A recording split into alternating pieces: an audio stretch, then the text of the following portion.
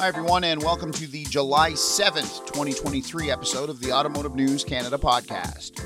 I'm your host, Greg Layson, the digital and mobile editor at Automotive News Canada. Our guest today recently took the time to chat with Automotive News staff about electric vehicle charging infrastructure. He's a man at the forefront of making charging fast and convenient at stores and gas stations such as On the Run and Ultramar all across Canada. Today, he explains the needs and wants of EV owners when it comes to charging while on the go and while traveling long distances. He notes the differences between gasoline and electricity consumers, talks about the high-need areas of the country, and he lets us know that, yes, people have a problem with empty and charged EVs still plugged into a charger. All that and more when we hear from Vice President of EV Charging for the Parkland Corporation, Scott Sharabura, on this episode of the Automotive News Canada podcast. Before Scott discussed electric vehicle charging infrastructure in detail, he explained what exactly Parkland owns and the scope of the business. Yeah, so a lot of people haven't heard of Parkland, but yes, as you mentioned, a lot of people are customers of ours, and they might not even know the name Parkland. They would know the names On the Run, our convenience store brand, M&M Food Market, which we purchased last year. They'd know our fuel brands, Pioneer, Ultramar, Chevron. We do also have quite a large commercial operation, not just in Canada, but actually extending out into the U.S. and into the Caribbean. So Parkland operates in about 25 countries at this point. On the commercial side of our business, we do serve a lot of commercial and industrial customers. So think about any vehicle that moves, be it trucks, be it boats, be it planes, construction equipment, mining equipment, forestry equipment. If it's moving, Parkland is providing the fuel in a lot of cases for it. So we're quite proud to be serving the needs of people and vehicles that are on the move. And we've been serving the needs of traveling Canadians for 50 years at this point. Parkland is leveraging its massive retail presence and partnering with government to make EV charging as convenient as filling up a tank of gas. Scott explained how and described what an EV charging experience is like at a Parkland-owned gas station or convenience store.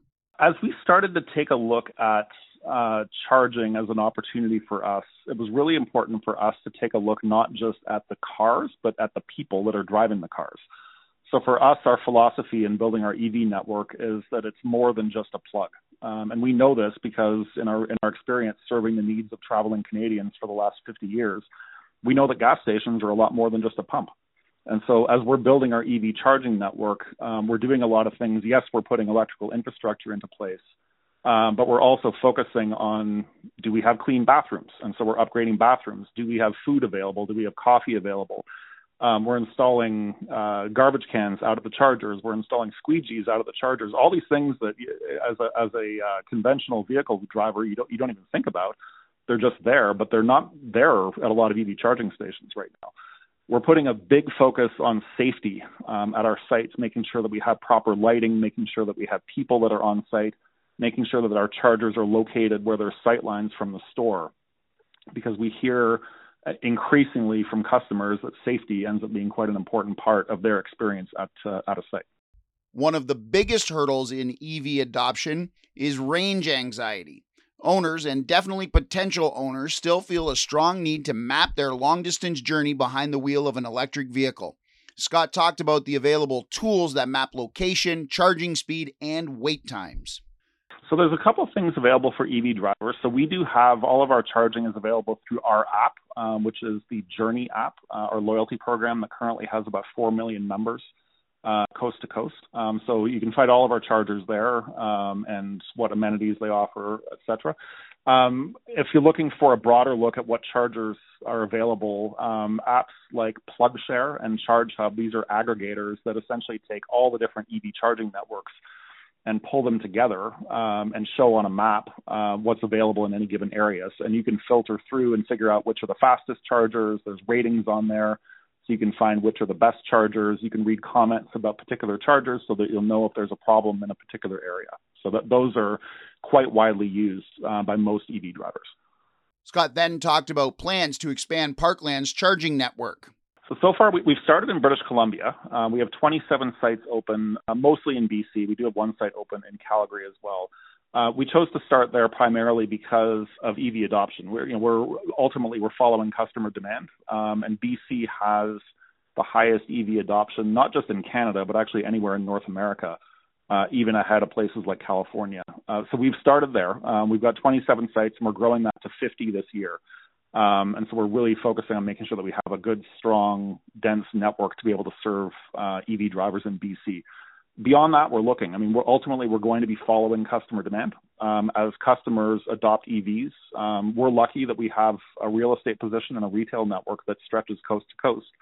So when we take a look at other areas that are accelerating in terms of EV adoption, we'll be there. So places like Quebec are ticking up. Places like Ontario are ticking up, and we have quite a strong retail presence out there. Haven't made any decisions just yet, but we're certainly looking at those areas.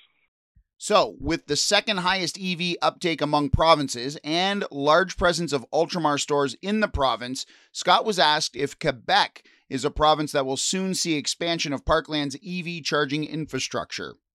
So definitely Quebec is also one of the fastest EV adoption areas within North America. I'd say BC, California, and Quebec are certainly the three jurisdictions that are far ahead of just about anybody else. Which is a great opportunity, and that's going to be a great opportunity to be serving EV charging customers as they're looking for a charge. We do also see that EV adoption tends to be a little bit more concentrated in big cities relative to more rural areas. So that does affect how we think about our network development in any given region. So we're still taking a look at it.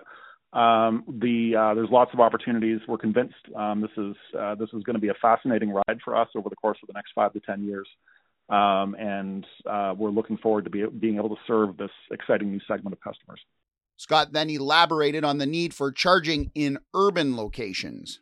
One of the things that we see amongst people who are driving EVs in urban areas is they actually don't often have access to charging at home. If you live in the suburbs and you have a driveway and you have a plug that's accessible, a lot of people will be charging at home. But if you live in an apartment building, if you live in a condo, if you live in a basement suite, folks in those situations actually don't really have good access to charging at home. They're going to need public charging infrastructure in order to go about their day-to-day lives. And we're seeing a lot of those customers across Metro Vancouver right now. We'd expect to see the same thing in other big cities as well. Scott also talked about a segment that doesn't often get much attention, ride sharing. He explained what the industry needs from EV charging infrastructure. The other segment that ends up looking quite important is rideshare. So Uber drivers, Lyft drivers, taxi drivers. Those are trending very, very strongly toward electric because they drive a lot of kilometers. Uber and Lyft have promised that their entire fleets in North America are going to be fully electric by 2030. They need to recharge in the middle of their shift, right? And so actually finding good urban locations to be able to serve that segment of the market is also quite important for us. So what's the average length of stay for someone charging an EV today? And how does it differ from those filling up with gas? Scott explains. There's a big difference between fuel drivers and EV drivers. So fuel drivers are at our sites for maybe 4 or 5 minutes, typically.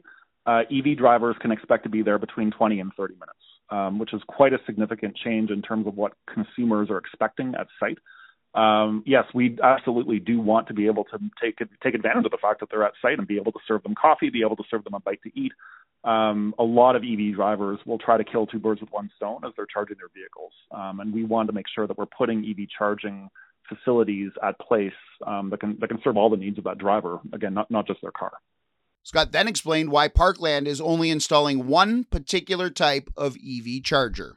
We're only putting in DC fast chargers, so our chargers are at least 150 kilowatts, which is some of the fastest chargers that you'll see out there. Level 2 charging isn't a great fit for a gas station because a gas station you're going to be there for a relatively short period of time. Level 2 charging is great if you are staying in a parking lot for a certain length of time at an office, back home. Not a great fit for a business model that is built on getting people on the run as quickly as possible. To end the interview, Scott was asked one of the questions on the top of everyone's mind. How much does it cost to charge? It's not a simple thing to calculate. Here's why. So we actually have a free charging period, a free introductory charging period that we're relying on in Vancouver right now. We're taking a look at what pricing strategy will end up being. We haven't landed on anything just yet. We're watching as the market evolves. one of the interesting things about the market right now is that up until now, it's been required that EV charging companies, they can't charge by the kilowatt hour. They've only been able to charge by the minute. But that's changing. So Measurement Canada has changed the regulations to permit pricing by the kilowatt hour, and different charging networks are in different positions in terms of making that switch. So we're also keeping an eye on what that switch looks like as well.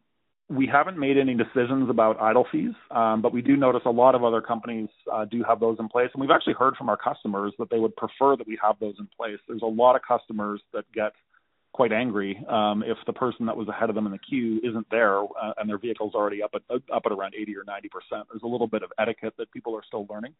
And yes, we actually have had requests from our customers to institute an idle fee to encourage people to move on. I'd like to thank Scott for his time. If you'd like to be a guest on the show, have a suggestion, or simply want to comment, email me at glayson@autonews.com. And remember, you can listen to all our previous podcasts on Spotify, iTunes, and Google Play, or on our website, automotivenews.ca.